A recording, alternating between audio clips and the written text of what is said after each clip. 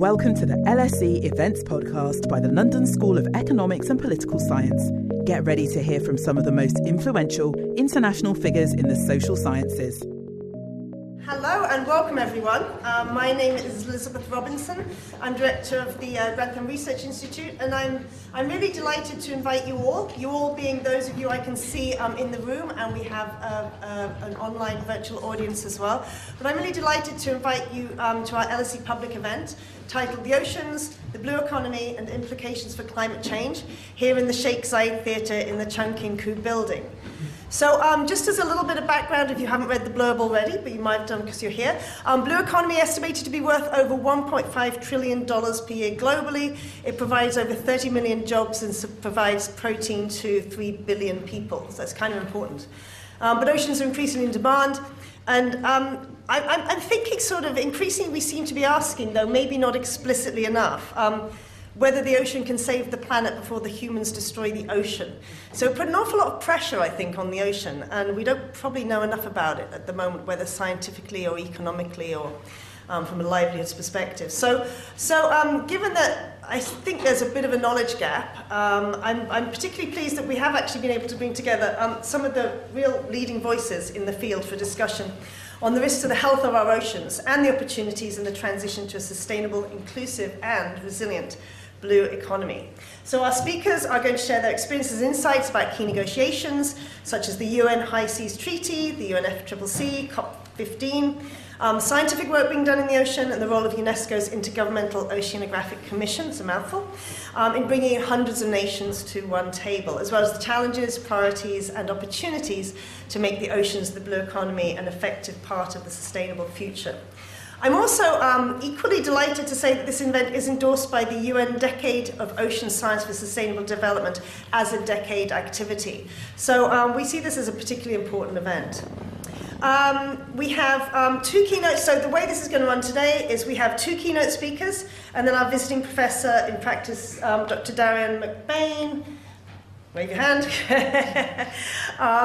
will moderate a discussion with our keynote speakers and our two panelists. So as I mentioned, we've got a live audience and we've got an online audience joining via LSE Live, which is a new event streaming platform. I don't know if you've used it before, looking at our events people, or I don't know if I've used it before. And also our event is streaming on the LSE's YouTube channel. And for those of you who tweet or X, we have a hashtag LSE Blue Economy. So if you're tweeting, Xing today, please do that. So I will briefly introduce our keynote speakers, the two keynote speakers, and our professor in practice is going to moderate, and then that's all you'll hear from me. I can relax like you guys and just enjoy the event and listen to some really exciting speakers. So our first keynote speaker is Dr. Joanna Post. She's head of the Ocean Observations and Service Station at the Intergovernmental Oceanographic Commission of UNESCO, and she's working to sustain and strengthen the global ocean observing system so that it can deliver operational services for climate, forecasting and ocean health. Before IOC, Joanna was with the UN Framework Convention on Climate Change, UNFCCC, Secretariat for over decades, supporting intergovernmental negotiations and leading engagement on climate change, science and ocean-based action. She began her, we've got two writers, people in media here speaking. She began her career as a science writer and communications manager and has a PhD in environmental science from the University of Newcastle upon Tyne, UK. So that's Dr. Joanna Post. You want to just let people know who you are? There we go. And our second keynote speaker is Ishbel Matheson. She's the Chief Communications Officer at Marine Stewardship Council. And Ishbel began her career with the BBC, spending an extended period as an Africa correspondent. She later worked as communications director for a number of not-for-profit organisations, including Save the Children and Overseas Development Institute. More recently, she's been working in fintech with a company called World Remit, which is an online money transfer service that provides international remittance services to migrant communities around the world. So that's our two keynotes. And then our moderator is our LSE and Grantham Research Institute visiting professor, Dr. Darian McBain. And she's CEO and founder of Outsourced and Chief Sustainability Officer for Asia, so that's OCSO Asia. Darian was the inaugural Chief Sustainability Officer for the Monetary Authority of Singapore and the first CSO for a central bank globally. Before this, Darian was Global Director of Corporate Affairs and Sustainability for Thai Union, This is a multi-billion-dollar listed company operating globally and headquartered in Asia. And with Thai Union, Darian created an award-winning sustainability strategy. So I'll leave it to Darian to introduce the two panelists after our keynote speakers have shared their thoughts. So, as they say, without further ado, I'm going to introduce Dr. Joanna Post to come and give her keynote speech.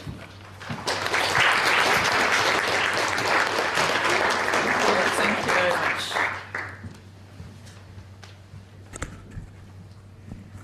Thank you. Thank you very much for that very kind introduction. Good evening, everybody. It's a pleasure to be here at the London School of Economics. I work for the IOC, which is the lead agency also for the UN Decade on Ocean Science. So it's a pleasure to have multiple hats this evening and really to talk to you a little bit about the ocean, blue economy and climate change, and take you on a little bit of a personal journey this evening. Because I've been working across climate change and ocean for over a decade now, and really at the space bringing the science and the policy and the engagement together under the auspices of the UN in various parts of that conversation. So I'll take you back to 2015, to Paris, which is where I'm now based with the IOC. And there was great excitement in Paris in 2015 because the Paris Agreement was agreed. And that was also, if you like, a paradigm shift, if you like, for science, and for climate change science and scientists, because up until that point, a lot of people had been saying, please listen to us, to the policymakers, you know, climate change is real, it's happening, we need to do something about it. And the Paris Agreement is the only legally binding international framework in which parties, countries, governments agreed to do something about climate change. So it's a very important international agreement. Parties have signed up to do something about it. Governments have agreed through nationally determined contributions to commit to limiting global warming to below 2 degrees C. There are, of course, challenges in that. I won't go into those. I think many of you probably realize what the global temperature is this year and the fact that we are not on the right track yet. But I want to talk to you a little bit more about the challenges that means and is for the ocean. Way back in 2015, I think some of you were probably still at school at the time, we were really thinking about at Paris this challenge of country-led climate change commitments. But what was missing was the ocean. And the ocean was missing big time because it's a huge part of the climate system. It drives the weather, it drives the climate. It's 70% of our planet. But it was really, really missing from the conversations which were talking about emissions reductions, it was talking about adaptation. We are land-based animals. It was all about what's happening on a very small part of our planet. And there was one word that really made a difference in the Paris Agreement, which was in the preamble, and the word ocean was in there. But the ocean is actually in climate change, in the Paris Agreement, hidden in plain sight across all the parts of it because of its huge role in our planet. So I have been working really for the last decade to bring that missing element into the fore of the climate change conversation and the climate change negotiations. The ocean is the biggest mitigator of climate change. It's absorbed 90% of the energy produced by global warming, 90%, and it's absorbed 25% of the carbon dioxide. And that's big news because it's really causing massive problems. It's causing heat waves, it's causing ocean warming. This is serious news. Anybody that looked at the news over the summer this year will have seen that we weren't just having the warmest year, but the ocean was having its warmest year and massive heat waves in the ocean. And you have to remember that the ocean isn't just warming at the surface, it's warming well below. So up to even 2 kilometers depth, the ocean is warming. And that's just going to carry on increasing. So everyone, every living thing in the ocean is being impacted by climate change. And the other challenge of climate change, of course, is ocean acidification, that 25% of carbon dioxide. I have had the huge luck in my life to see and see coral reefs on the left-hand side, as well as, unfortunately, the big challenge of bleached coral reefs on the right-hand side as well. And the huge heat wave in the ocean this year has caused much more bleaching than normal. The other challenge of climate change is extreme events. They're on the rise. Sea level is rising. Interestingly, tsunamis are also adding further stress to many developing countries, and the change in the climate is even impacting that. In terms of economics, in terms of loss of lives, in the US, you can say, well, over the last year, 300 lives were lost and $60 billion US. In Bangladesh, the numbers I just looked up for the last 10 years, $3.7 billion, but importantly, looking forward as well is really a massive challenge. 1 in 7 people are going to be displaced by climate change-related events by 2050. So the ocean was missing at Paris. A few years down the line, and a lot of work later, and a lot of collaboration and bringing people into this conversation, talking about the challenges, talking about what is happening. The IPCC brought out a special report on the ocean and cryosphere and a changing climate. And we got to COP26, and COP26 was a massive changing point for the ocean under the UNFCCC, because working with the UK government at the time, there was a big drive by countries to bring this missing element into the UNFCCC, into the climate change conversation. And there was a mandate coming out of COP26 to dialogue, to really bring the ocean into the conversations around climate change. And coming out of that was a actual physical dialogue. People talked to each other about ocean and climate change. In 2022, we had the first of what is now an annual ocean and climate change dialogue at the UNFCCC. So the big news out of that is the ocean requires our urgent action. That's clear, I've shown you. But there are opportunities for ocean-based climate solutions, decarbonising the shipping sector, climate-smart fisheries, protecting, restoring coastal ecosystems, scaling up marine renewables, must be supported by ocean science. It must be supported by finance. There are some real ocean-based climate solutions, and there was a real push to blue the Paris Agreement and to bring in ocean at the heart of that conversation. And we took that message actually in 2022 to the UN Ocean Conference, which has out in Lisbon to really bring in climate change into the ocean conversation.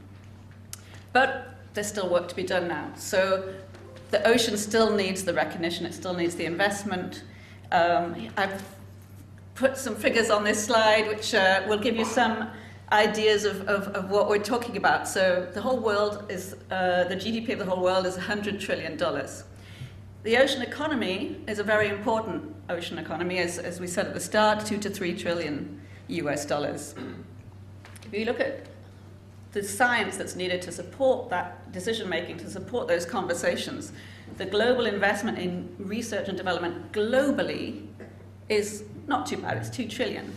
But only 1% of that, roughly, is provided into ocean research. So you're really talking about a very, very heavy investment of research into land, let's say land atmosphere, and very little going into the ocean. Compare that to space exploration, 100 billion US dollars, arms race 2 trillion. I now lead the ocean observations work under the Global Ocean Observing System. That involves instruments and people and ships and cargo floats and gliders and instruments on animals and all of this sort of research investment and people to provide the data and the data flow and the data analysis into data centers that provide that into the sort of wider models and research and decision making, that's about 1 billion. And I have a very small budget and a very small team to try and help me coordinate all of that. So I'm really looking at how we can build this conversation on the needs around delivering ocean observation for decision making, and that how we can really try and build this understanding at the national level to invest in this very important conversation that's been missing very much from the climate change conversation. And if you think about it, your investment now will bring back 8 to 10 terms in terms of cost. So it is a very important investment, but it's out of mind for a lot of people. There are many places for ocean action. There's many examples. I won't go into them, I haven't got the time, but this slide shows you some of the conversations that need to be had and where we need to invest that conversation in scientific research to support all of that sort of work in the global economy and the ocean economy. So what do we do now? We need to base decision making on the ocean. This information is vital for climate change. This is the nexus in which I'm working. The need to understand ocean changes, to provide that information for mitigation and adaptation, to provide weather forecasting, to increase resilience, because the coastal zone is really where it's at when it comes to climate change, sea level rise, ecosystems, ports, shipping, fishing, so on and so forth. And within that space, of course, we need to protect nature. We need to be biodiversity neutral, biodiversity positive if possible, and provide that information for climate resilient ocean planning that we really need. The solutions are there. Research shows that ocean-based mitigation solutions could provide 35% emissions reductions through reducing emissions from shipping, through renewables, through farming, through aquaculture and sustainable fisheries and so on and so forth, through blue carbon ecosystems and providing blue carbon credits that way. The adaptation solutions are there. This is an example from Stiert in Somerset, where there's been a regeneration of the salt marsh there in collaboration with the local people to protect from sea level rise. But also it provides input into the local economy because of the tourism generated and the opportunities that are provided now in that area. People are important. You are important when it comes to ocean and climate solutions. There is the reason that this ocean climate conversation was brought in very strongly within the climate change conversation and negotiations was through a whole range of collaboration. The ocean community is a very friendly one. I suggest you get involved with them. They're great people to work with. And there is a group here really looking at building through the Marrakesh Partnership under the UNFCCC, through the Ocean and Climate Platform, really driving some of this conversation around where are the solutions around marine. They're called the Ocean Breakthroughs. This is something that they'll be delivering at conversations they'll be having at COP28 this year around marine conservation, shipping, aquatic food, renewable energy, coastal tourism, and all with a drive to better understand the cost benefits of investment into the ocean and climate conversation and the work in that space. I'm working at IOC now, which is the lead organization for the Ocean Decade. The science we need for the ocean we want is that motto. They have 10 challenges. I'm particularly interested in number 7, which is developing the ocean observing system. That's my bag. That's my directions I'm coming from. And if you like, this iceberg illustration shows the huge amount of work that needs to be done to provide the information to countries around what and how they now need to act on the ocean. So we need observations and data collection. We need to bring that into very open data management and sharing to deliver to the models for understanding the climate system, to deliver to the indicators to monitor adaptation, to bring together those variables that are needed to constrain the understanding of the carbon cycle for mitigation and so on and so forth. All of these end user applications are extremely important. I'm leading also the Decade Collaborative Centre for Office, for ocean observing, sort of on the left side there. And what we are doing very much is building the observation system for the future, for climate, for nature, for forecasting, really driving this understanding of a system that currently is running off research that really needs to be driven by countries and governments to recognize how important it is to build an observing system that gives you, if you like, the raw ingredients to do the decision making. You can't manage what you do not measure. So we started really at Paris, when there was not really much talk about the ocean. We've evolved a little bit. Now there are mandates under the UNFCCC for countries to not just talk about ocean action, but to include it in their national goals and in the implementation of those goals. We need now we're not there yet. The motto that really has been generated within this work is ocean action is climate action. But where do we go to now? COP28 is coming up tomorrow. The global stocktake that's happening in the Paris Agreement is really bringing in the conversation around ocean, and I hope very much that one of the ambition elements coming out of that global stocktake work is to recognize the power of ocean action for climate change. Countries really need to bring these different conversations to co-design these information together to really recognize the information that they need to do the action that is needed within the ocean for fisheries, for really climate resilient marine spatial planning that's sustainable, that's nature positive, that's really matches what they're actually said they would do. The Ocean Panel, of which the UK is one of them, have committed to 100% climate resilient EEZ. So they really need to understand how that works and what that looks like moving forward. And with that, I will say thank you very much. And what I want to do is to really encourage everybody in the room to think about how to work in this space. There's very little investment in ocean. There's very little investment in ocean science, but it needs people. It's a very friendly place to work, and I encourage all of you to think about careers in this conversation to really build this future that we really need for a 100% sustainably managed ocean, not just within EEZs, but beyond national jurisdiction as well. Thank you very much.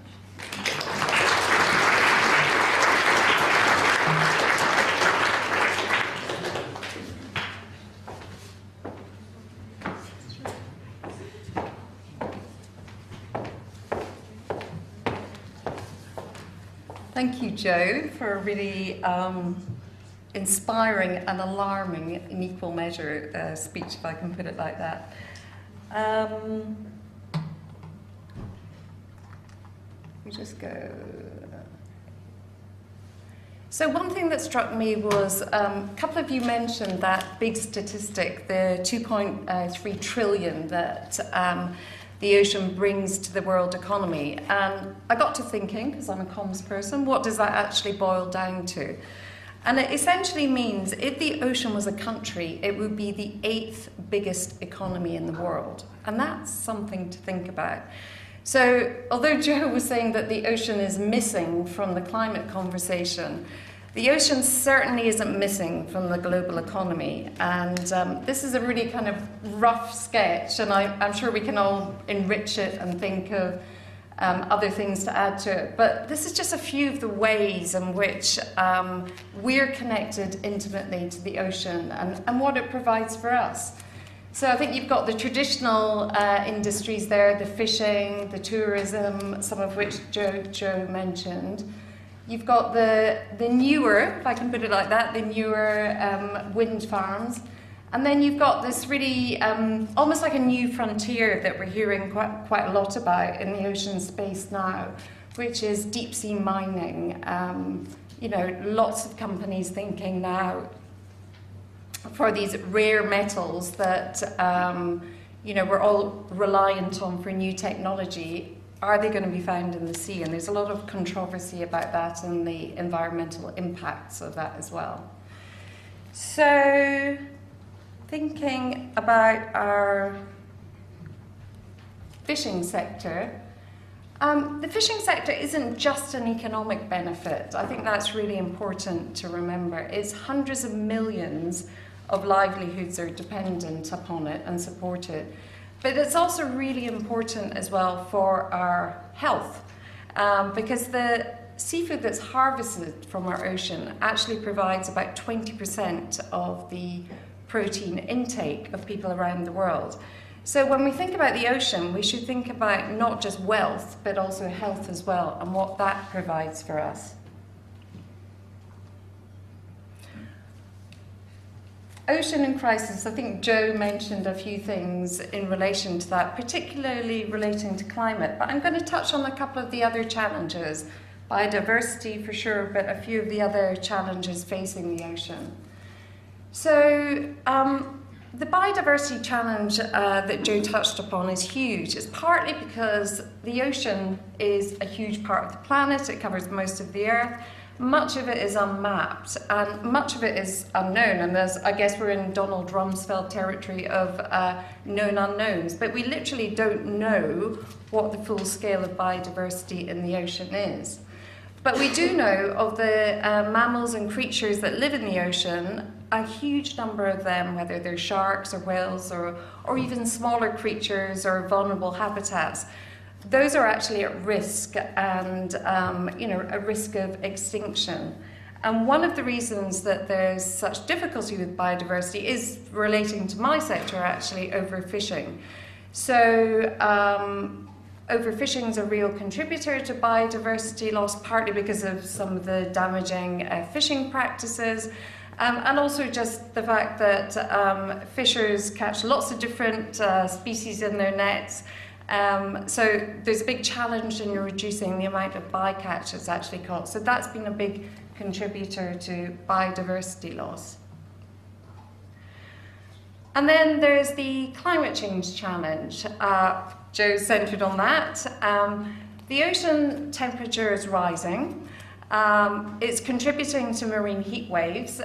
If we think about this in relation to global fish stocks, it means that entire fish stocks can be wiped out in severe events, and that will take literally decades to recover. But more generally, I think we're also seeing that fish are moving around the globe. So they're moving from the tropics, and they're moving north, and they're moving south into cooler waters.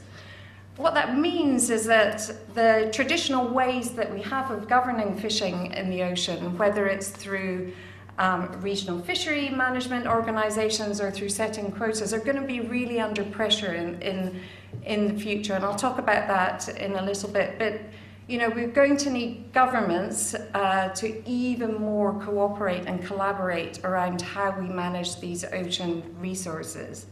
And just to kind of bring through what that actually means, I was talking to a Dutch fisherman a couple of weeks ago, and he was telling me that instead of catching his traditional species now, what was turning up in his nets were lobsters and squid. And he said to me, I used to think that kind of stuff just got flown in from from Spain. So I think that tells you just how much fishers are seeing actually the change on the water and how they're experiencing it firsthand. Sorry, I keep rolling back on this thing. So overfishing challenge. This is the core challenge that my organisation, the Marine Stewardship Council, takes on.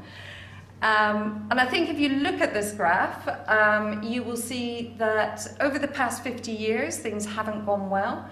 The top bar essentially shows that more and more fish stocks around the world are being overfished. It's not all bad news. The most commercially available species are actually more and more sustainably produced. So that's very good news, and I'll go on to talk about that in the future in a little bit.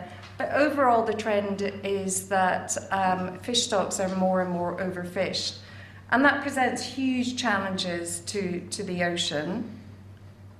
And partly that is because of this, which is the population growth challenge. So we have 10 million people going to be on this earth in 2050.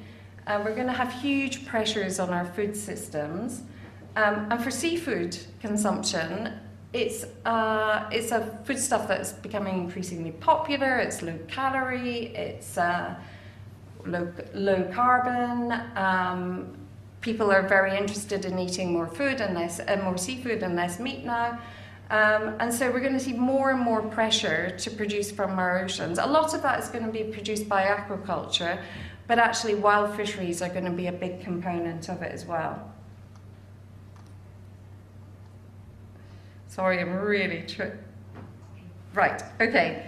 MSE and the blue economy. So the Marine Stewardship Council is the biggest sustainable fishing program in the world.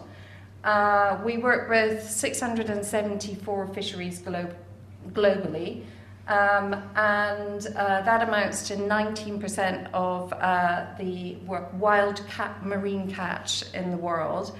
And it's 66 countries globally that we work in. And we work with small-scale fisheries and bigger industrial fisheries, so everything from Seattle to the Southern Ocean. So the important thing to realise about MSE is, although we have that scale, we're an entirely voluntary programme. We're not backed by governments, we don't have big donor funds coming in, we don't have UN funding or anything like that. We're an entirely market-driven programme. And what that means, to bring it home, is really, it's the demand from people like you, consumers, as well as retailers, that really drives that change on the water, that creates that demand for fisheries to change their practices to deliver sustainable seafood. And so when people talk about sustainable seafood, I often think that it's a bit of a name, but nobody really understands what it means. So at heart, sustainable fishing essentially leads to more fish in the sea. We know from research that's been done that fish that are fished sustainably, actually the stocks become more plentiful and more abundant. So literally there's more fish in the sea. As you can see from this, that's not animation, by the way, that's a real picture of fish stocks. And the other thing to think about when we think about sustainable fishing is it's not just about the fish, it's about the much wider ocean and that biodiversity challenge that I talked about earlier. So at MSC, if you're certified to the MSC standard, it's not just about the stock that you're fishing, it's also about the wider environment. So you have to take care of endangered, threatened and protected species, so that could be sharks or turtles or so on, and also vulnerable habitats. And I think what we see in the programme is that this drives a lot of innovation. It drives the uptake of technology. So, for example, we have fisheries which work with scientists actually to map the seafloor, as well as try innovations like LED lights on nets to get rid of porpoises that might get caught in nets. So I think having a biodiversity objective within the standard really helps drive innovation and helps protect that wider ocean. So when we're thinking about blue foods and what's good for the environment and trying to, almost square some of these almost seemingly conflicting challenges that we face, how do we feed the planet but have climate-friendly systems? It's worth talking about blue food as a carbon-friendly option. So carbon emissions from seafood are significantly lower than that of red meat production, and I think this is a coming area. There's a lot more interest, more scientific, nutritional interest in what we can do with the oceans. But of course, what's essential is that whatever we do, it has to be sustainable. Because no point, as I pointed out earlier, in having a lot more seafood being eaten if it's not sustainable.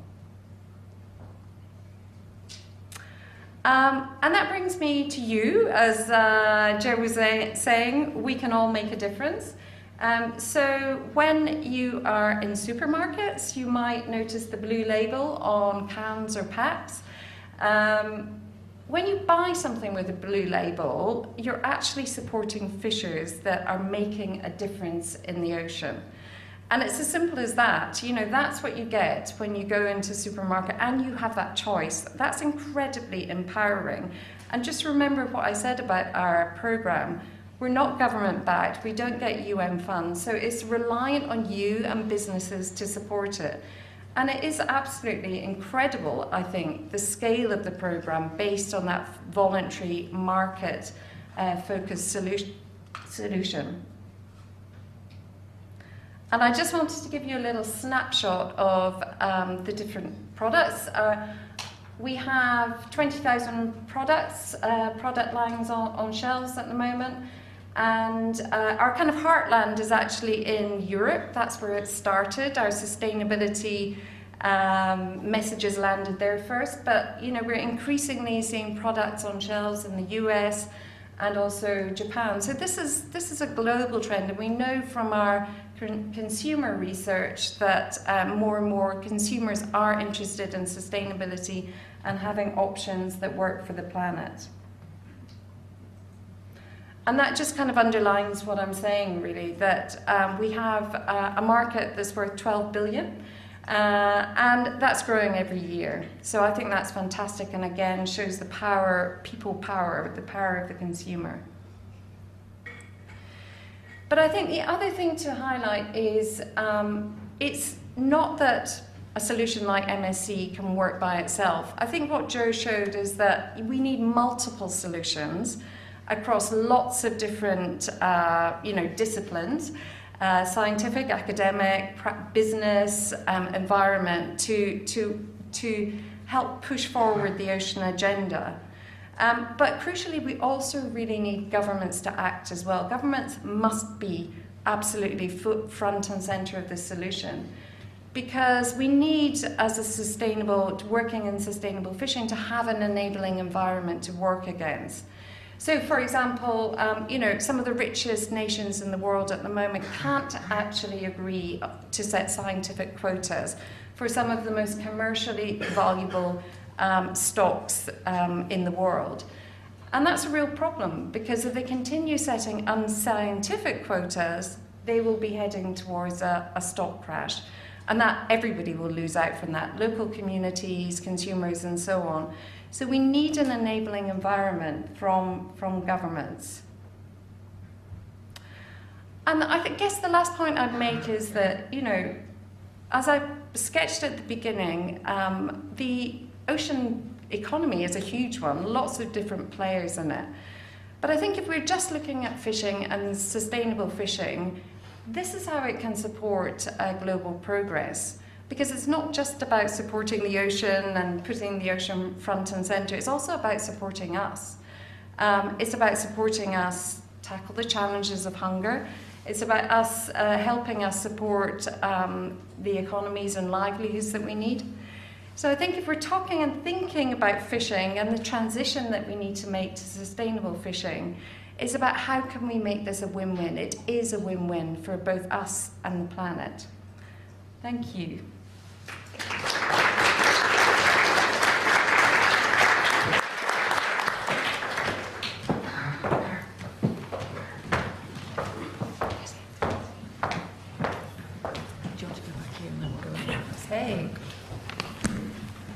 Thank you, Joanna and Ishbel. That was wonderful to get that perspective on the blue economy. And thank you to all of you for showing up today, and for those of you who are online. So it's really interesting when you're talking about the ocean economy. Everybody has their image of the ocean, but it's really hard to explain sometimes what some of those contexts are. So I work as a visiting professor in practice here with the London School of Economics, but I also work a lot with different companies around the world. And one of the things that I try to do is I go and speak to all different groups. It's sometimes banks, it's sometimes schools, and talk about the blue economy. But we don't have really good resources to try to explain these things. So this is part of why we're having a public event tonight, to engage you on the research that's happening at London School of Economics, but also to inspire future action. So when I joined with LSE, a really great young person in Singapore said to me, how can I help you communicate? So she does drawings. She's a science communicator, and she's an illustrator and artist. And so one of the explainers that I did for the London School of Economics here, I published it in March, was about the importance of the ocean economy, which we've just heard Joanna and Ishbel really explain to us. And so Sian Wu, she works with the Weird in the Wild. She started this organisation to help to illustrate and communicate scientific concepts. And I wanted to share some of those illustrations with you here today. And starting with this idea that we need to think, dream, and act in blue.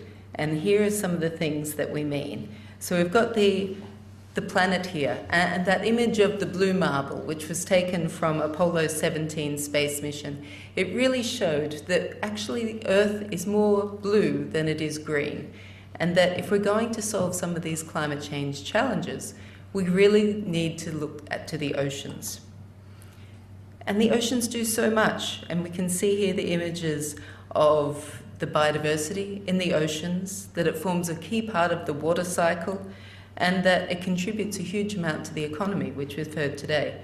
But that it's sometimes lacking in governance, and that's why we need to have the concentration on some of the treaties, and we've heard some of that from Joanna, and we'll hear a little bit more from Siva later about the UN High Seas Treaty.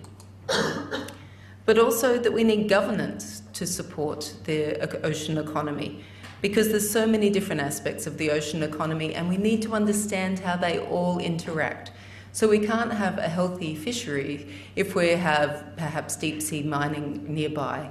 How are we going to have coastal tourism if it's suddenly impacted by maybe energy development? And so how can we start to look at all of those different sectors interacting? And even more importantly, how can we start to drive finance into the blue economy? So out of the 17 UN Sustainable Development Goals, actually SDG 14, Life Below Water, attracts the least funding. And so what are the kinds of things that we need to do to attract more funding? We have different collaborations, so the Poseidon Principles, which are illustrated here, are for the maritime shipping industry. So the International Maritime Organization has actually set goals for decarbonisation of that sector. And do we need to look at other sectors who can work that way? What are the tools that we need to start bringing further collaboration for the ocean economy? And so finally, if we truly understood the role that oceans play in climate change, biodiversity, our lives, transport and energy, maybe we'd use blue as the colour of hope for our future. So these are the kinds of illustrations. Please do have a look online to see more about this comic. And now we want to go to a panel discussion. We've got amazing expertise here today. And so I wanted to introduce two panelists who will be joining us now. Dr. Siva Thambisetty, thank you for joining us, is an Associate Professor of Law at the London School of Economics with a research and policy interest in the use and circulation of genetic resources and intellectual property law.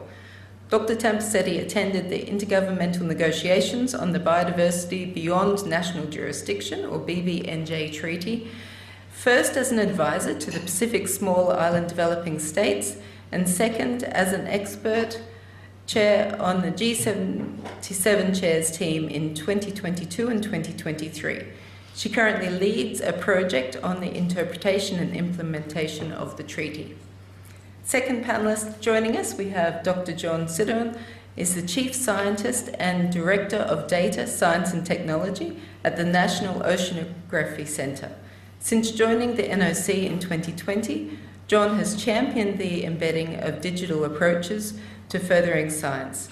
Prior to joining NOC, John held positions at the Met Office, where he was the head of Ocean Forecasting R&D Department Group and the co-chair of the National Partnerships for Ocean Prediction. His personal research was on developing ocean models with a focus on interactions between the ocean and atmosphere and understanding how those interactions underpin predictability for climate and high-impact events. Please join me in welcoming the rest of our panel.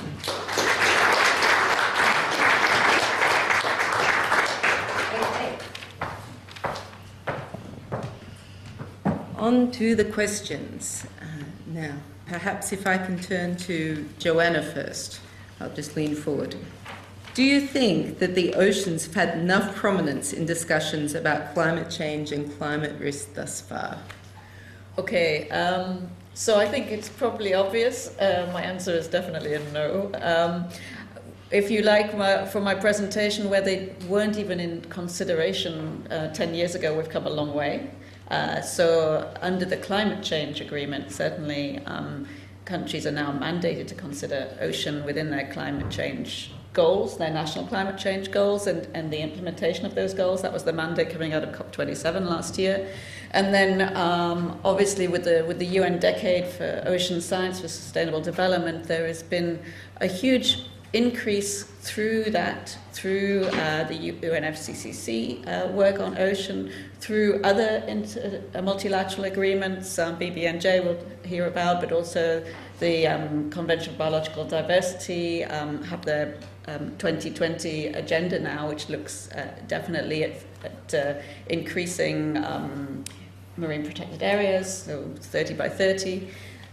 So we have moved along the path, but we are still at very early stages. We really need to go now from this recognition of the importance of the ocean into the how, and to make sure that this commitment by countries, including the high-level panel for sustainable ocean economy, are transforming to this climate-resilient marine spatial planning, considering fisheries, considering ecosystems, considering this wealth of activity that takes place in the coastal zones and beyond borders. And that has to be driven from the nations, so it has to be done within sort of standard setting that can be guided by UN organizations, but the UN functions as a party-driven process, so we have to now show the next step, the how-to, and the economic benefits of action within this space. How about our other panelists? John? Yeah, I agree, of course, with everything Jo said, but I think there's one particular emphasis I think is important that we need to think about. So we very often talk about the importance of sustainability for protecting our ocean, and of course that is absolutely critical, but perhaps one way of engaging people more, and something people perhaps don't realise enough about, is the role that ocean plays in impacting on humans.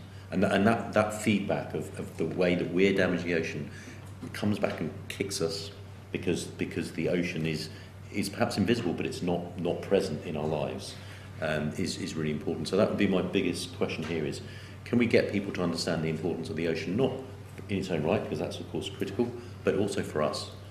So for example, we're in London.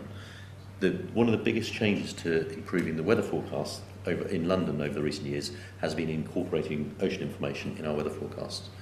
You won't feel that, but it's present in our everyday lives, and I think that's a really important message.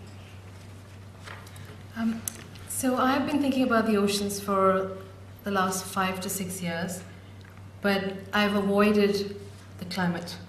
So I think that's quite telling. So my work on genetic resources on the Oceans Treaty is, on the one hand, it's very detailed. The treaty is a big multilateral win. But references to climate change, I think I did a control F. There are about 5-7 references in all of the treaty. What is interesting though, and I think quite significant, is that it is now part of the definition of cumulative impacts. So climate change associated biodiversity loss, for instance, because of ecosystem degradation, is now connected in this treaty, which I think is an enormous step forward. I'm not sure we got as much as we would have liked to see to have real impact, but at least now there's a new forum in which these interconnected conversations about ecosystem resilience can be had internationally. So. Great, thank you. Ishbel? I think the thing that I often think about is it's not just climate. In a way you've got a converging set of really big challenges. It's as I was saying there, it's population growth, it's biodiversity challenges, some of which are associated with climate and some of which are separate.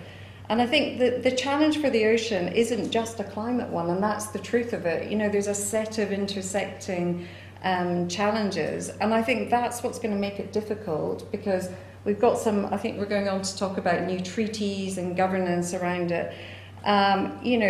As I said earlier, we need international agreements on how to govern the oceans, because it's the ultimate common good, and it can't just be from one perspective. I think you know it's also about climate, but it's also about biodiversity, and ultimately it's about livelihoods. And as you're saying, you know, how do we get the buy-in of people who are dependent on the oceans to help them make the changes that need to happen? That's such a good point, and the oceans are definitely, you know, a classic example of the tragedy of the commons, that people don't own the oceans. So, Siva, we'll come back to you talking about, you know, there's some big new treaties. You worked on the BBNJ and the new High Seas Treaty. You know, we had COP15 last year, Biodiversity Treaty. How do you think these are going to influence how we manage the oceans? Yeah, so I'm very pleased to be talking at LSE about this question because, again, I think it's not something that has had a lot of sustained academic attention. So the new treaty that was agreed in March of this year is BBNJ, the Biodiversity Beyond National Jurisdiction Treaty. So when Joanna mentioned the ocean is missing, what is even more absent is talk of areas beyond national jurisdiction. So you'll know that there's an EEZ zone that surrounds every sovereign coastal state, which extends to about 200 miles from the coast. Beyond this area is the ocean that is not covered under any sovereign territory. And this comprises 2/3 of the oceans, and which is about half of the Earth's surface. So a treaty to govern biodiversity over half of the Earth's surface is an amazing achievement, and a very hard won achievement as well. So just very briefly, the treaty has 4 parts to it: one on marine genetic resources, one on ABMTs or area-based management tools, EIAs, environmental impact assessment, and capacity building and technology transfer. So the part that I worked on, perhaps I can say a little bit about that, because we've talked a little bit about the health of the oceans, perhaps not so much about the wealth in biodiversity of the oceans. We've spoken about fishing, but the treaty was very concerned about marine genetic resources. Now, why is this important? Because marine genetic resources could potentially lead to climate resilient technology. So, very hypothetical example, and excuse the caricaturing here. If you find an extremophile in the deep sea that can live under conditions of extreme heat or pressure, potentially you have a genetic trait that might be used to develop drought-resistant crops, for instance. It could be the source of new antivirals, for example. So this part of the negotiation of the treaty was driven by a lot of interest in what could be developed from the high seas. And when there are economic interests at stake, things can get very contentious. So agreement on genetic resources was widely considered to be holding up agreement on the treaty in March, and that we were able to finally finalize the text of the treaty is to quite a large part down to developing countries plus China, which is the group of G77 plus China, pulling together and forming consensus on marine genetic resources that they can then negotiate on. So this multilateral win, the role that developing countries played in this, I think generates quite a lot of goodwill.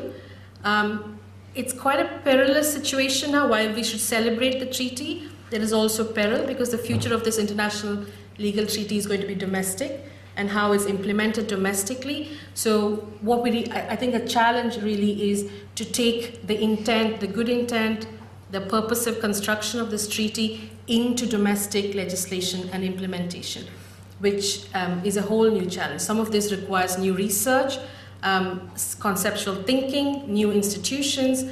So there's a lot of work for everybody.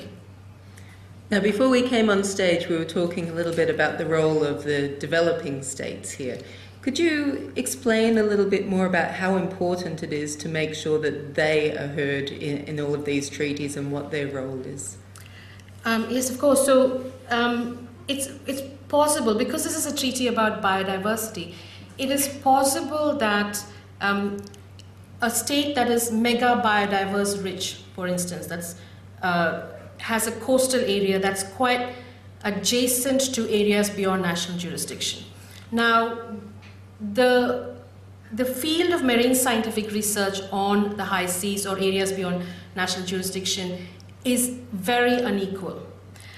So the areas beyond national jurisdiction are sites of great inequality, partly because the legal norm that drives activities on areas beyond national jurisdiction is freedom of the high seas, which translates really as do what you can, which again translates often into over-extraction and overuse. So moving from that sort of regime to a regime where we can see the resources, the biodiversity of the areas beyond national jurisdiction as working for all in terms of common interest. So you're moving from freedom of activity to status of the legal status of resources, right? So it's quite a big jump. So you want to move from freedom to do anything you want to saying, look, these resources need to be managed for common good. And this is why, in spite of not having any sovereign interest in this area, we have enormous interest from state parties to come together to negotiate an agreement on how the biodiversity will be governed and treated. Of course, a large part of this is also to consider things like MPAs, so managed protected areas on the high seas where biodiversity can be conserved and possibly sustainably used. The interesting part about the treaty is that it does not set goals or targets. Compliance in the treaty is going to be mostly based on information generation. And developing countries to feel a part, to truly meaningfully be a part of treaty mechanisms, are going to need a lot of help in terms of capacity building, technology transfer, to participate in these mechanisms. And therefore, while the achievement of the treaty is something certainly to be noted, it's very significant, it is only the first step. So Joanna's talk was, you saw how those challenges are interconnected. There's very little information that can then go into implementation of the treaty. So I think taking 134 countries plus China along in the implementation challenge is going to be extremely important, not just for legitimacy of the treaty, but more importantly, perception of legitimacy of the treaty. So I think you're touching on a kind of interesting issue. So first of all, it's got to go down to country level, so that's a challenge in itself. And then I think the other challenge about these conventions is, and they were hard won, right? They were negotiated over many years, like decades, some of them. Mm-hmm. Huge step forward. But I think the challenge is the implementation challenge. But it's also about the scope of some of the measures. On the High Seas Treaty and the CBD Treaty, the MPA requirement is 30% of the marine territory be set aside for MPAs.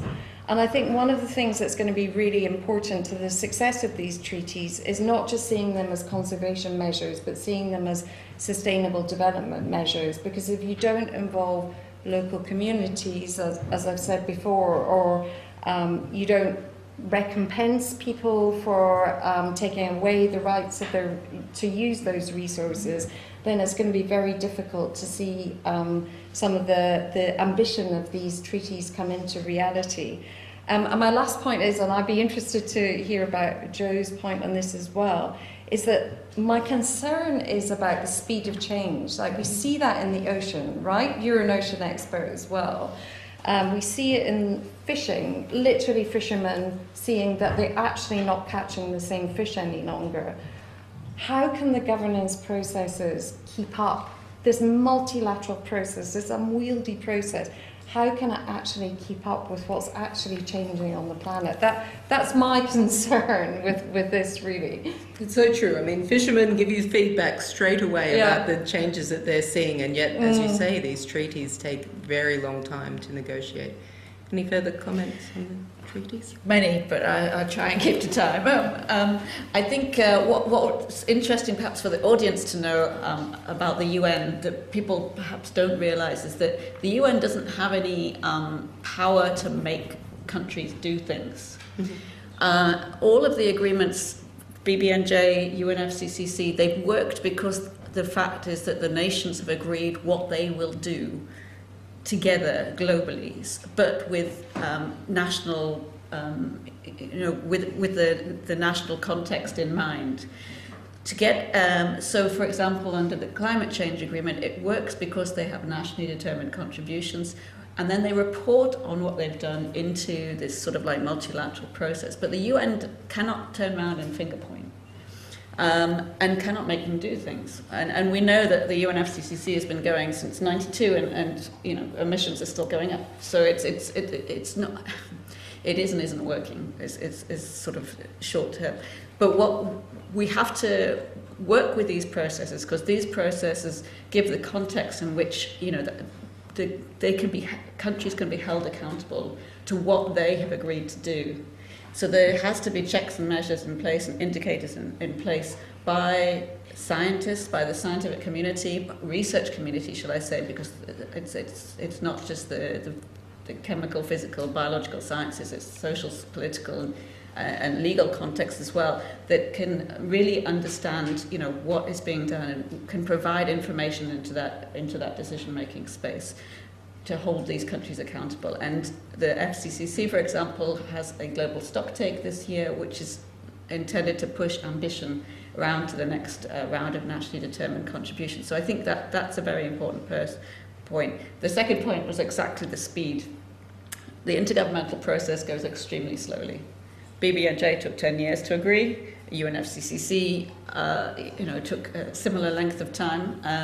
And yet, even what's agreed, it's not living up to what the countries have agreed to. So there has to be this sort of way to move. We know that industry, for example, is moving a lot faster in terms of building CDR, fishing. Fishing is sort of fisheries are recognizing this sort of move of species away from tropical regions, and if climate change continues to increase, then we already have deoxygenation zones, so there's going to be huge dead zones in the ocean where there's going to be nothing at all. So this is really the big challenge now, is how we work with these multilateral processes and yet move at a speed that's really powerful enough to make the changes that this sort of societal information and the societal challenges demand. And so we have to work with all stakeholders. We have to work with industry. We have to build these sort of co-produce the information needed that is provided to governments. They have to set the standards and the legal context in which we operate, but there has to be a sort of co-produced process together that's really, really important. So anybody in the room, interdisciplinary and co-benefits, and bringing in stakeholders at the start of any conversations about how we move forward is extremely important. I mean, just briefly, you mentioned the global stocktake. Are we expecting to see anything in the global stocktake about the oceans?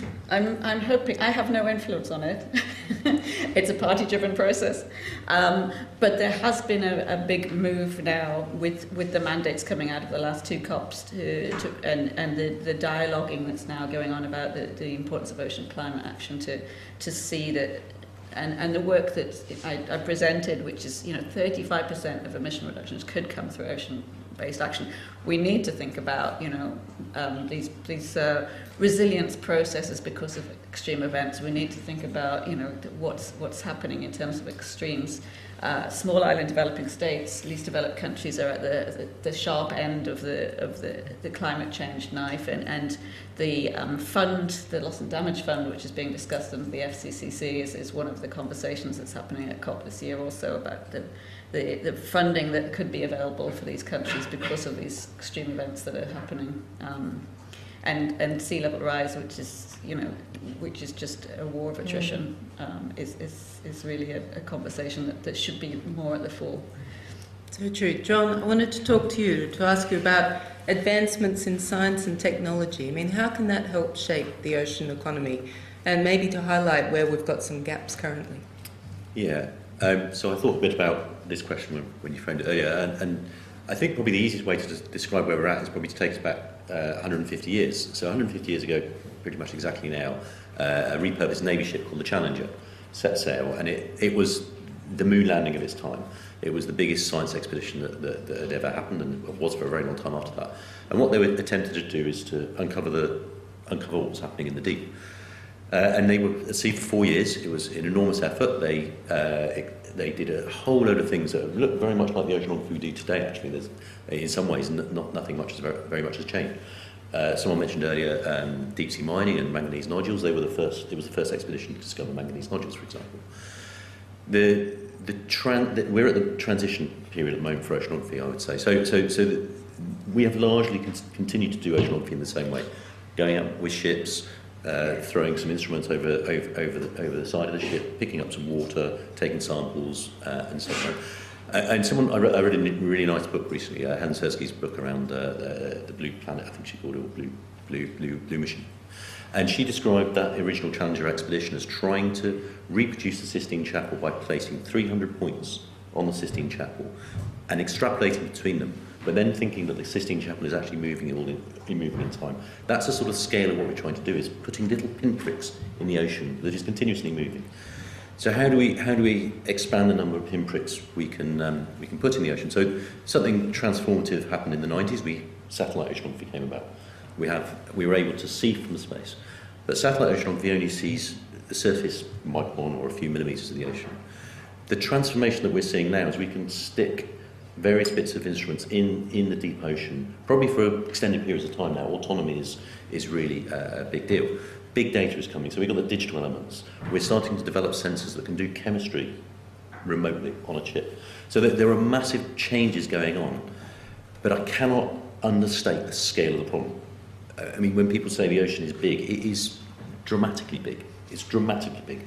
You know, we see these, I'm afraid, the Global Ocean Observing System, see these pictures of the ocean observation, see this big fat dot in the middle of the ocean. We say, there's an observation there.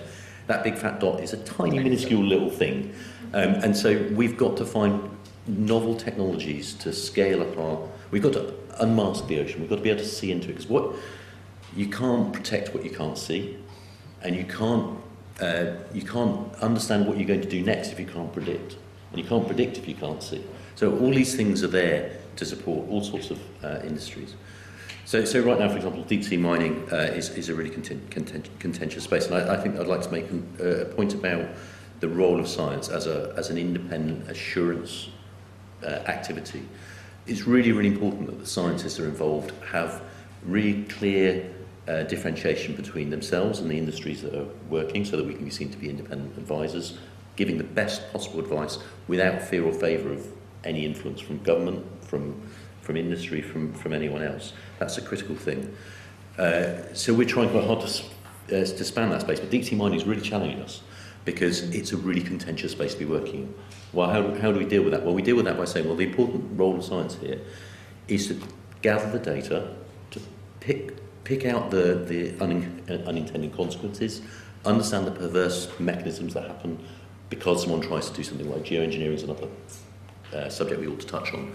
Geoengineering scares me because engineers have a long history of coming up with great solutions that, once you put them in place, don't necessarily reflect. Could you just briefly explain what you mean by geoengineering? So geoengineering is in some way changing the environment in a way to solve some of the problems we have. So some examples that I've heard recently are seeding clouds, so that we don't. So there's less radiative forcing on the ocean or radiative forcing on the Earth.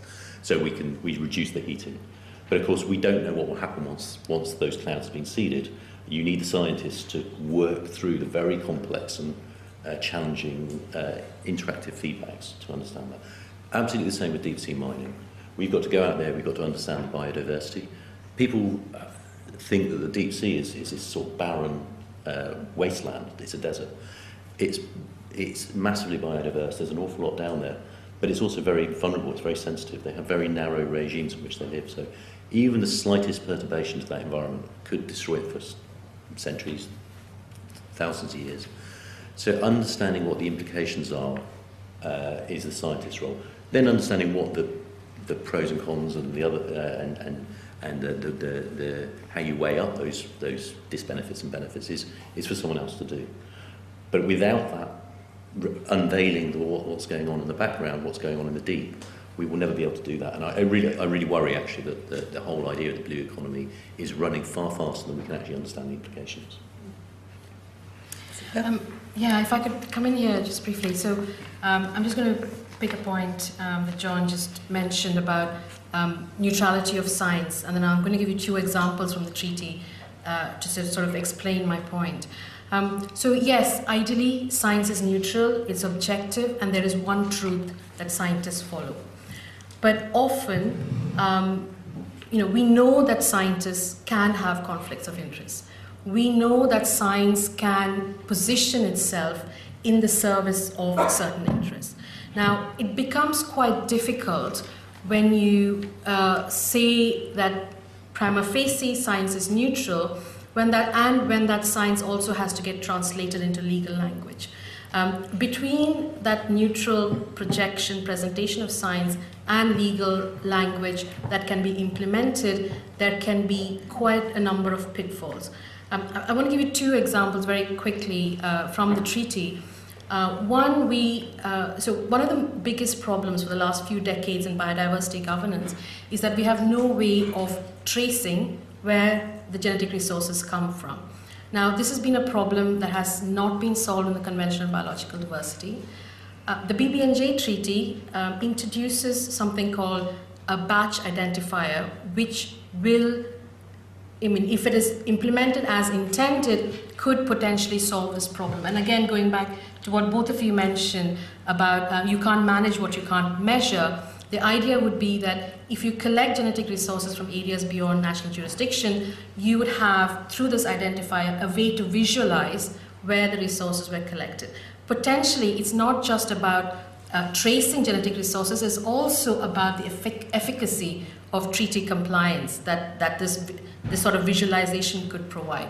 And that is something that we now need data scientists to work out how this would be implemented, how to pull in private parties, state parties, and non-traditional decision makers like groups of scientists who tend to be quite powerful in this field. Another example is a lot of the treaty negotiation has been about going out to areas beyond national jurisdiction and collecting your genetic resources. It is possible now to remote sequence genetic resources. So there's no collection of physical samples, but the data is relayed back.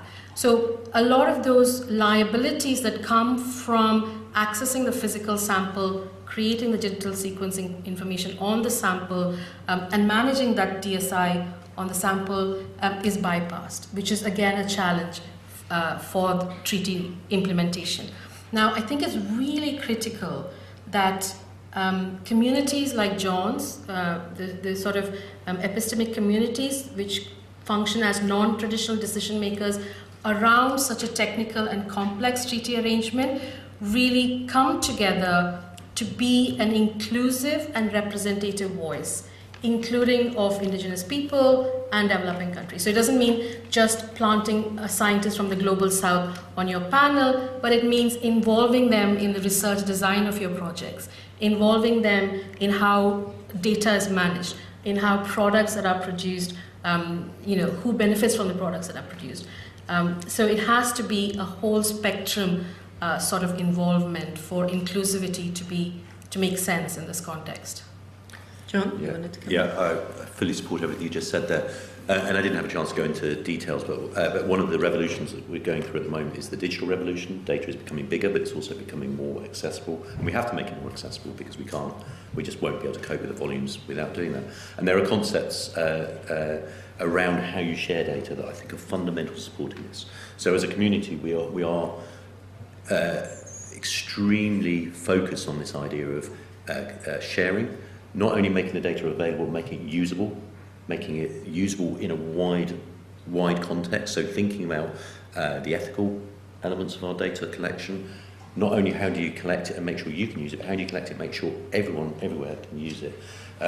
Joanna is very, very involved, and Joanna's community is very, very involved in this, and it's an area I really personally care a lot about. There's an interface there between a real technology challenge, but an ethical and possibly legal challenge as well. There are many actors in this space that won't share data, So, for example, our institution will not work on scientific projects with people who will not allow us to share the data. That's our one of our basic ethical principles, because we believe if the data is not shared, it then becomes it reduces the ethical framework in which we're working. So I think it's fundamental that we, as scientists, understand that importance of not only being beyond reproach, but being able to be seen to be neutral. Yes, and I think that transparency is so important. Now I want to give time for the audience, both here in the room and online, to ask some questions. I'm going to give one more quick round to the panel, so start thinking about what you would like to ask. Now, I'll come, Ishbel, I'll ask you this question to lead on it. As countries, as individuals, as companies start to commit to net zero, we can see that some of the solutions are going to come from the oceans. I mean, what are things that you can ask of the audience here today that they can take actions on that can support the ocean economy? Well, that's buy the blue label. I'm making a frivolous point, but as I said, you know, we have 670 fisheries around the world working with us. 19% of the wild marine catch.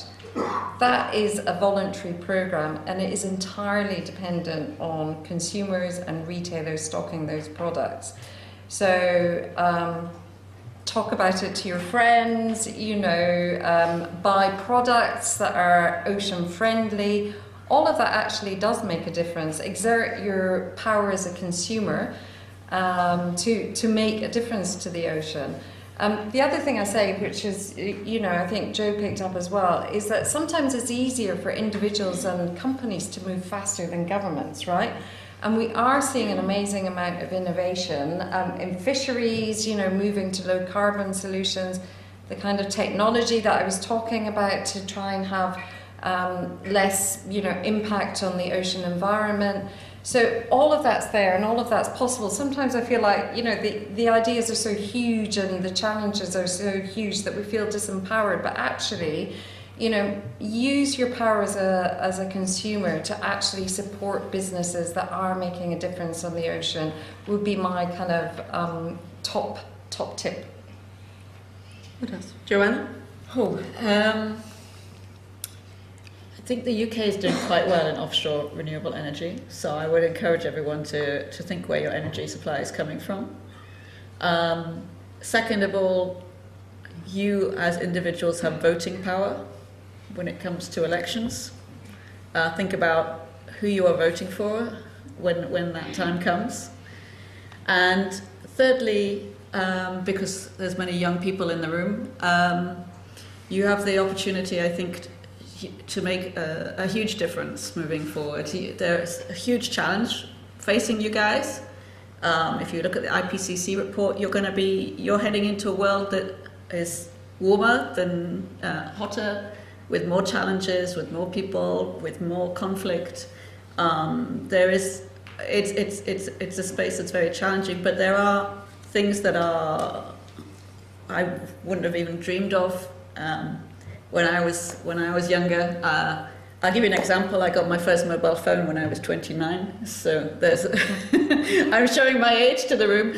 But I think the opportunities that you have at your fingertips now in terms of the technologies that John was referring to, and the opportunities to make a difference with where you take your careers is a really powerful one. And I think just from the conversations we've had this evening, really encourage you to think about working interdisciplinarily to bring people together, which you have the power to do so, to really build conversations that have to be done in a way that is working with other people to provide solutions into this space. All right, collaborate. John?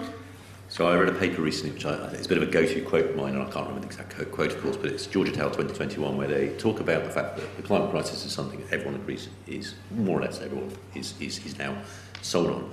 But we as a science community have failed miserably to communicate the implications, the ramifications, and what we can do to try and support it. And therefore we get these malign actors who are occupying the solution space far more than we are. They're distorting the story. They're making it really hard to see the wood for the trees.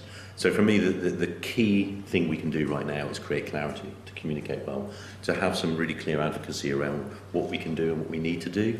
And I think there are two sides to that.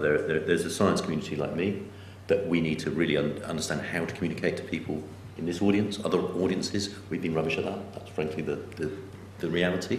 But I think there's a societal obligation here to really try and sort out the noise, because there is a lot of noise. And come on, guys, everyone knows that we're being fed a huge amount of misinformation. We need to sort that out, because people like me are struggling to get our voices heard, because that misinformation is drowning us out, and that makes it virtually impossible for us to make progress. Clear communication. Siva? I kind of forgotten the question, so it's about what can you do to... What can these people here in the room... We've heard consumer choice, we've heard political choice, Got it. Okay. We've heard clear communication. Yeah. Anything further? There's an African proverb, I don't know if it's African, but I think it's African, that you can't wake up somebody who's pretending to be sleeping. Now, why do I say this? I think we're very used to enclosures of information, knowledge, technology, data. We take that as a given. We take it as a given that you can't benefit from something that cannot be attributed to you and owned by you. And I think in the policy space internationally, this has led to a lot of enclosure of knowledge and enclosure of technology. And this is a real problem when it comes to managing disasters, common catastrophes that we are going to see in the next decade or so. So if there was one thing I would encourage you to do, is to consider whether you can work in more open frameworks, if you can share, if you can disseminate, if you can give away. It may not have impact initially, but in the long run, I think this is the only way we're going to find the innovative solutions that we need. It's a great point. I do like that quote. Yeah, thank you. Okay, your turn. Now we have roving mics, so please raise your hand if you have a question, and please wait until you receive one of the microphones to ask your question. I'm just looking around. Okay, I think the first hand I saw was the person in the black shirt. Hi, I'm interrupting this event to tell you about another awesome LSE podcast that we think you'd enjoy. LSE IQ asks social scientists and other experts to answer one intelligent question, like, why do people believe in conspiracy theories? Or, can we afford the super rich? Come check us out. Just search for LSE IQ wherever you get your podcasts. Now, back to the event.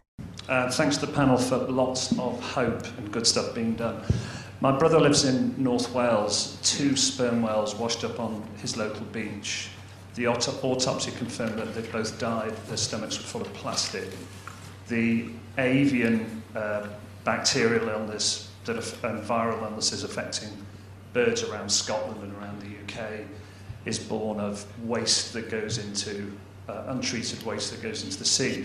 So my question to all of you really is, given that 600 million livelihoods depend on the sea, 20% of protein for the world comes from the sea, how are we going to have a credible response, an international response to disposing of plastic, managing the island that's the size of France in the Pacific, but also dealing with sewage waste and environmental waste from industry, heavy industry? Okay, I'll take a second question before we come to the panel. Lady in grey. There's someone in... Yes, the lady there. The person with the grey jumper. Okay, the person with the grey jumper. I didn't see the hand. Hi, thank you very much. A question in the context of the MSC discussion we were having. You've mentioned a lot about sustainable fishing. I was wondering if you still think today, on a commercial size scale, you think sustainable fishing is a reality, especially in the context of, you said, you represent about 19% of fisheries. When you have potentially 81% of fisheries that are overfishing, is there such a thing as sustainable fishing? And if so, what does that look like? What do you implement to ensure that? Okay, thank you. I'll come back to our panel. So one on pollution, and particularly plastic pollution, and one on fisheries. Who would like to go first? I mean, I can take the plastics question. So the BBNJ treaty does have reference to plastic and plastic pollution. Why is this important? Because potentially, if there is it is possible to go to the ITLOS tribunal to get an advisory opinion on things that are emerging. So it's possible that under BBNJ something can be done if there was a proposal to do so. And I think the negotiations of the plastics treaty, which from all accounts has been a bit of a failure, that might be an understatement, that just passed in Kenya, shows exactly many of the points that we've been talking about. It's about, where is the science? Where is the consensus building around targets? Where is the mobilization on agreed goals, if not targets? So plastics, I'm afraid, is another symbol of all that's wrong with multilateral negotiations. Then, unfortunately, there doesn't seem to be another way of doing this. So one way would be to put pressure on our own state governments, state parties, to go with good proposals, to work intercessionally on things that can be done when you get to the room to negotiate, and to just have a very strong, robust agenda of intercessional work so that we can actually agree on certain things. Thank you. Ishbel, could I ask you on the fisheries? So, and just quickly on the plastics thing, one of the biggest sources of plastic is, of course, fishing gear, discarded fishing gear, and that's actually one of the amendments that we've recently introduced at MSE, introducing kind of tougher requirements on fisheries not to discard fishing gear. Although, as we know, a lot of fishing gear, a lot of fisheries don't actually want to lose their gear because it's so expensive. And I think we are seeing much more momentum, a lot more public advocacy actually, on reforming fisheries, but also how we dispose of plastic through our kind of plastic disposal systems and so on. But it's huge issue, as you said. There's a whole raft of an island of plastic out there. So you asked the question about, is sustainable fishing possible because our program only manages 19%. And I guess my kind of answer is yes, it is, but it requires governments to come in and back it, because actually some of the things that are in the MSE standard, they're not rocket science, they're really sound fisheries management principles. And that's about how you govern fisheries so that they don't take too much out of the sea. And you have to have, it's a little bit like you were talking about, you have to have an enabling environment from governments in order to move at scale. So I think it's remarkable that MSE has managed through its programme to deliver 19%. Our target is 30%. We think that's possible as a market-driven programme. But in order to move at scale, I think we're looking much more at government engagement. And as governments are thinking about MPAs, and that is, sometimes closing the ocean, is sometimes about setting up protected spaces where fishing is required to be fished, conducted on sustainable principles. So we have sustainable fisheries actually at MSE which work within MPAs. Long story short, I think it's about having to get governments on board, having to get not the usual suspects of well-managed fisheries in European or northern climes, so we're actively working with the government of Indonesia at the moment. We're very interested in how do they start moving their fisheries across to sustainable practices. It might not be that they come into a program like the MSE, which is very linked to the market, but it might be that they can get their own fishing industry to move towards those sustainable practices in order to kind of protect the long-term health of what is a national resource for places like Indonesia. Now, I wanted to give one final question to the audience online. Francisco, do we have any questions online? Yes, we have plenty. We've got over 20, so thanks everyone. Wonderful. Maybe just because we're almost at time. So we have one from Ana Rita from Portugal, actually. And she congrats you for the talks, and she asks, in your opinion, how do researchers who explore marine resources to promote the blue economy can bridge the gap with policymakers to communicate the results and their impact on society? And she complements saying, what do we, so I think she includes herself, have to do to be heard? Okay, we've got 1 minute, maybe that picks up Paul. Yeah. So if I knew the answer, I'd be doing it better, right? So I don't know the answer, but I think part of the answer at least is working actively with stakeholders right from the beginning of the question. So whatever that question might be, is understanding who needs to know the answer, understanding what they really need, and engaging them in the process, so that when you even just to the extent of language, people don't necessarily understand the language I use. And so just getting back to the basics of co-developing, co-designing, and co-producing information, I think it's probably the fundamental change we need. Can I add to that, actually, and say that under the Decade for Ocean Science, this is exactly what we're doing.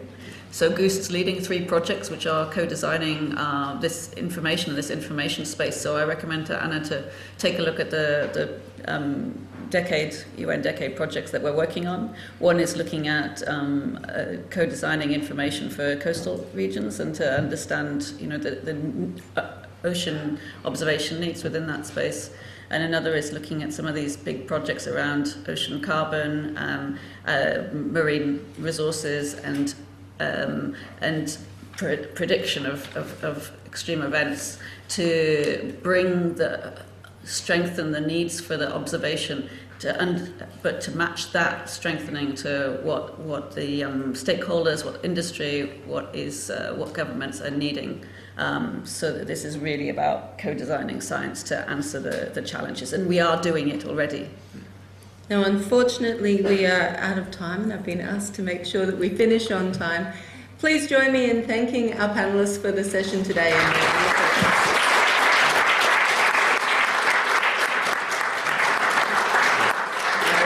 would also like to thank Alison and the events team for helping to organise tonight.